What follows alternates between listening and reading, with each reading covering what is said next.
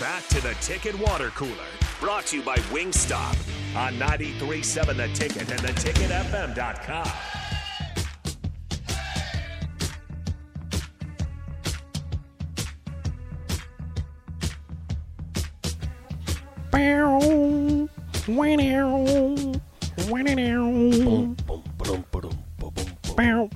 Yeah, let's get it. What's up? This is the Ticket Water Cooler here on 93.7 The Ticket. We're weird, and we're brought to you by Wingstop. Go and get yourself a chicken sandwich. I'm Jake Bachman. He is Rico, and we are previewing. Of course, we're getting ready for Nebraska-Oklahoma week. We asked you guys to send in your favorite memories, and we, of course, got plenty of them from the Nebraska-Oklahoma rivalry. The black 41 flash reverse pass probably comes first and foremost to many of younger Husker fans, and older Husker fans probably would go with the Johnny Rogers punt return, but we've got through plenty more as well. Augie says his first memory is in 77. He said, got killed by OU, and my dad was screaming at the TV to fire Osborne, age 52. Oh, that's nice. So there you have it. We don't always know what's going to happen or what's going to, but there was some pressure on Osborne to win that game. Thought he couldn't do it after taking over for Devaney, who obviously toward the end did it pretty well. Mm-hmm. Other responses here, other than I said a word last segment. People mostly just went a lot of that. Yeah. So this game, kind of taking it just completely off of what we were talking about. This game is going to be a big test for a unit that Husker fans seem to have a lot more confidence in and feel good about as opposed to last year, and that is the punting unit.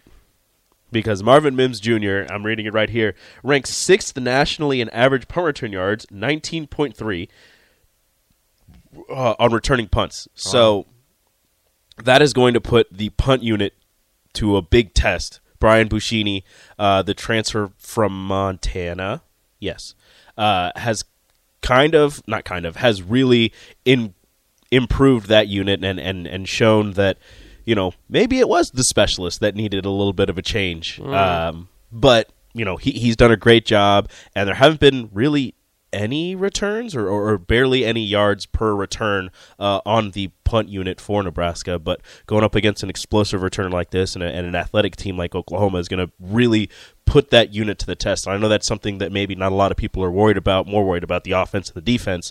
But in terms of, if it does somehow, some way become a field position battle, Brian Buschini and Marvin Mims is going to be a good matchup to look at.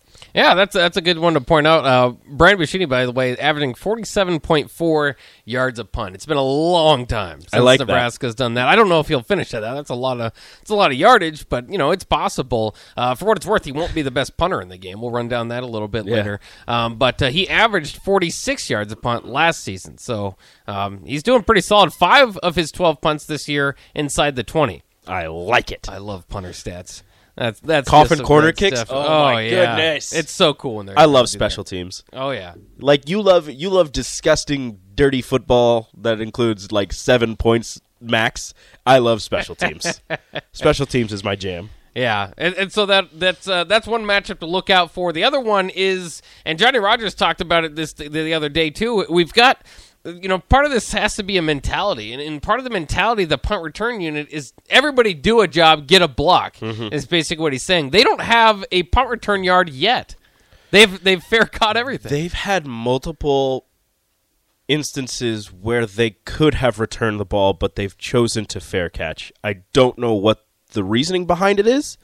I don't know if it's if it might be a thing where you kind of look down and you saw people and you thought they were going to be closer than they ended up being by the time you caught the ball. But there have been instances where they could have caught the ball and, not like they were going to break it. There's always a chance you could break something. Somebody could mess up an assignment and somebody throws a good block and you find a lane. But there are times where you can gain, 5 yards. I know it doesn't seem like a lot, but that's 5 yards closer to your goal.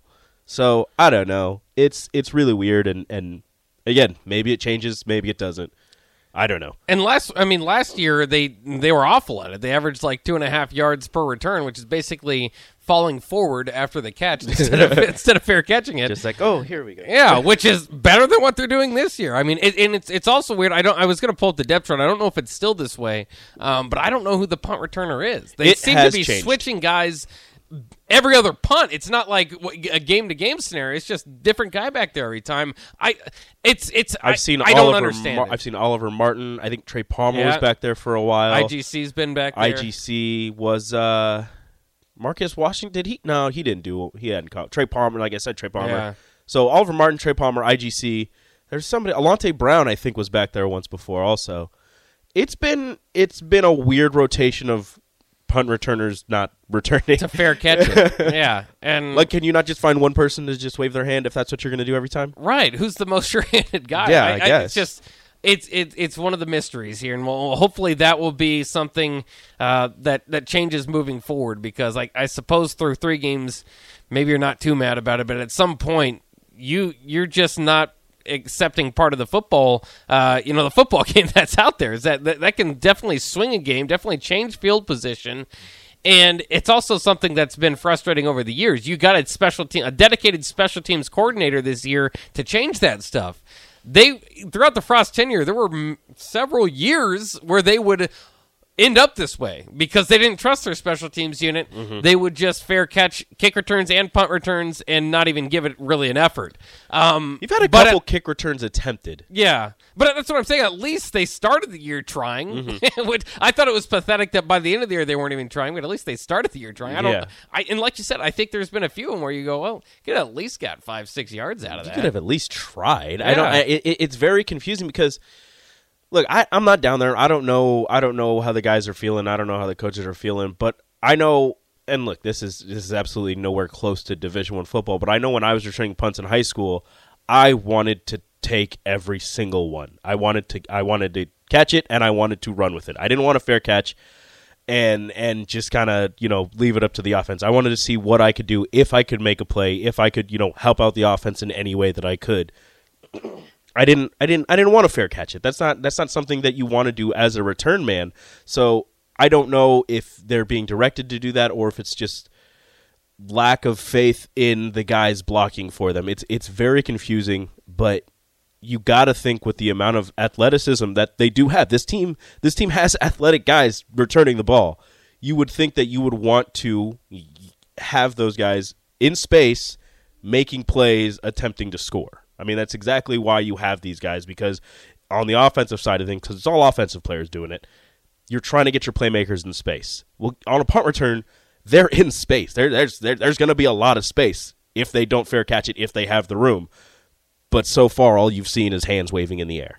Yeah, and Johnny Rogers said it too the other day that he'd never fair caught a pass. Or a punt. I don't even know if it was legal back then. I don't know if they had that. They certainly didn't have the Halo rules. Those came around earlier in the early 2000s. So it was a lot more dangerous to catch punts back then. And he still didn't call for the fair catch because he's a weapon. And you feel like Nebraska has the athletes to maybe change that game. Like you said, look out for Marvin Mims out there because he could certainly do that and change this game if it's another close one.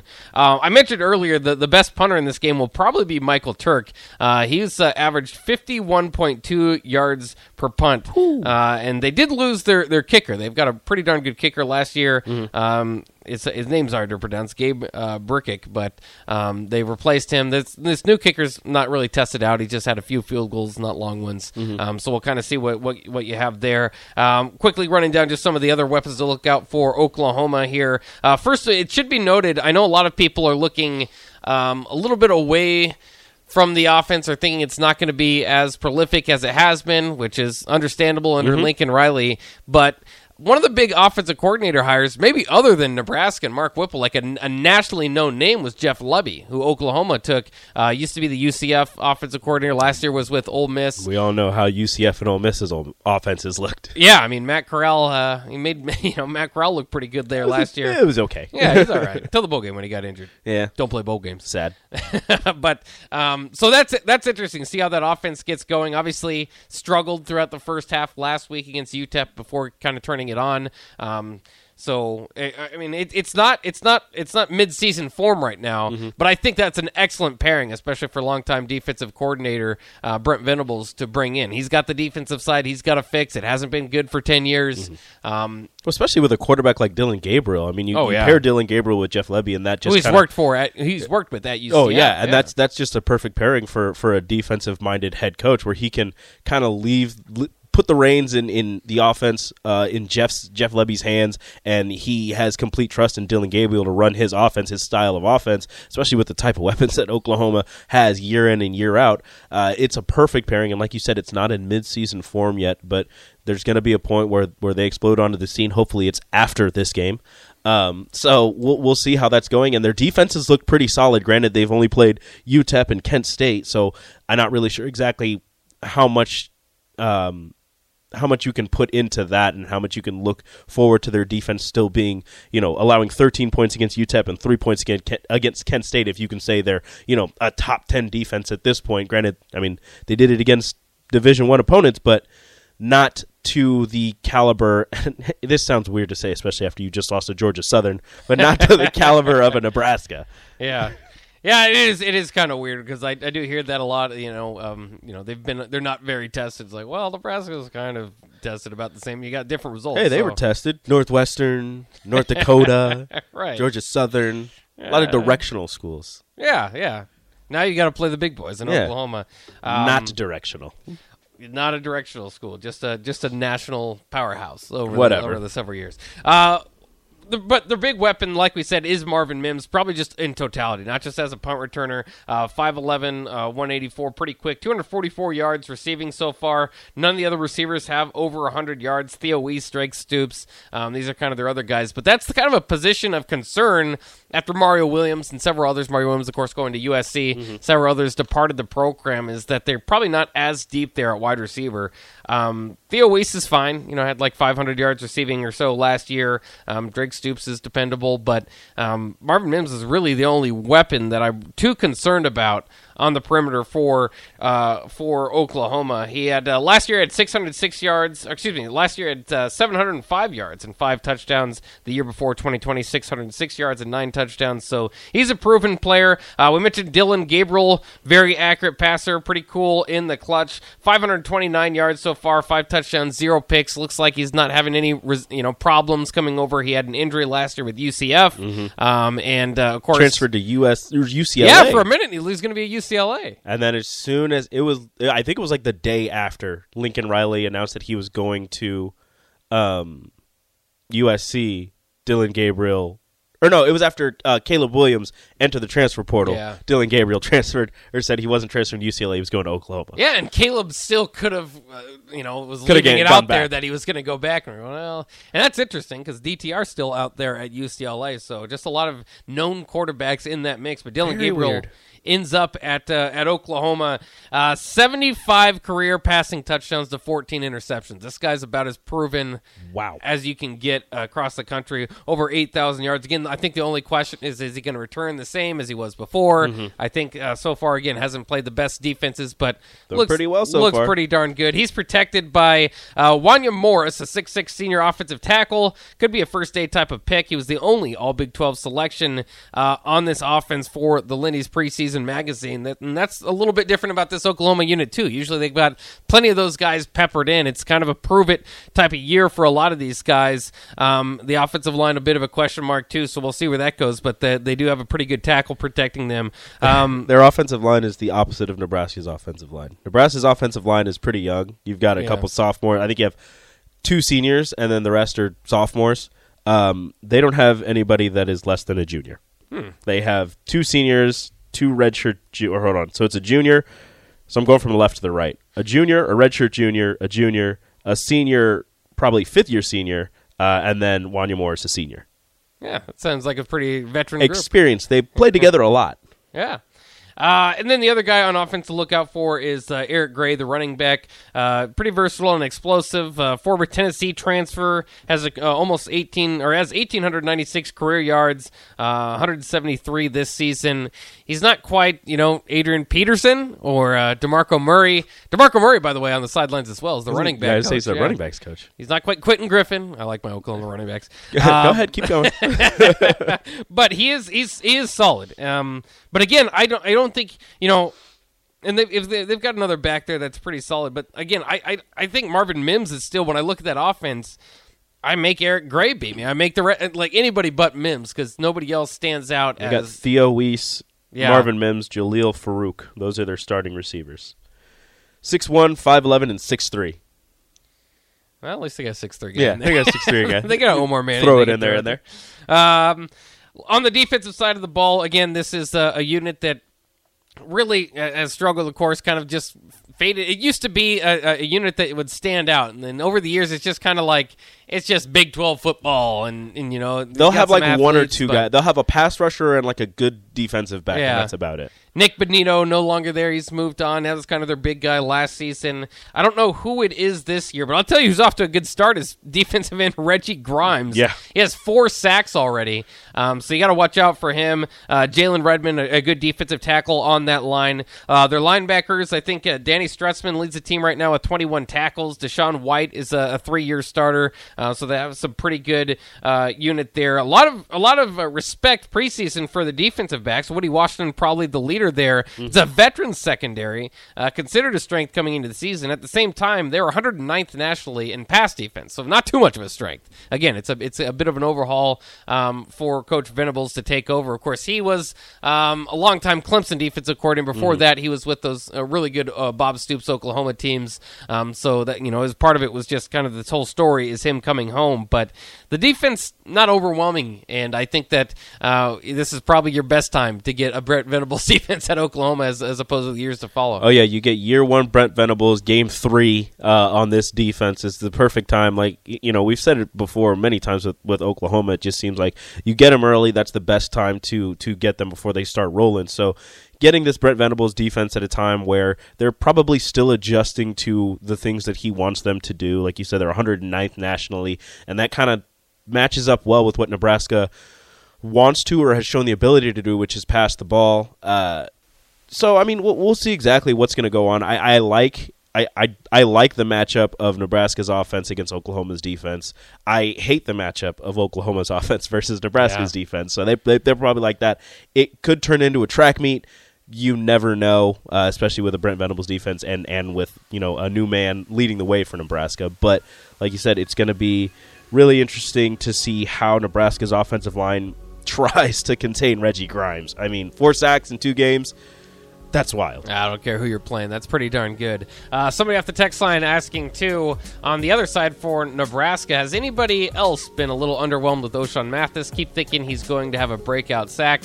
Well, you hope that happens. I mean, he did get 1 sack, but altogether it's not just O'Shawn Mathis. It's the pass rush attack altogether that's rarely getting in the face of the opposing quarterbacks.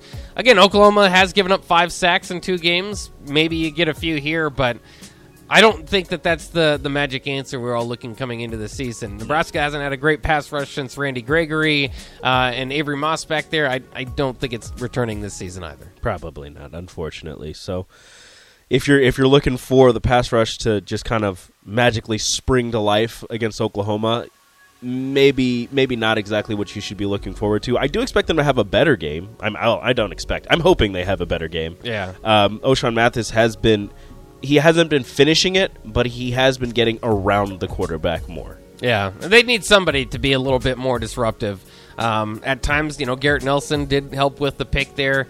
It's been few and far between, but they've made a play or two, and of course that's pretty much the defense at a whole. The pass rush is not the strength. It's also not the weakness because they don't have a strength. Yeah. So I don't know where to point to. Hopefully they get that fixed with a new man in charge. We'll take a quick break here. Round up things on the Ticket Water Cooler. That's coming up next year on 93.7 The Ticket.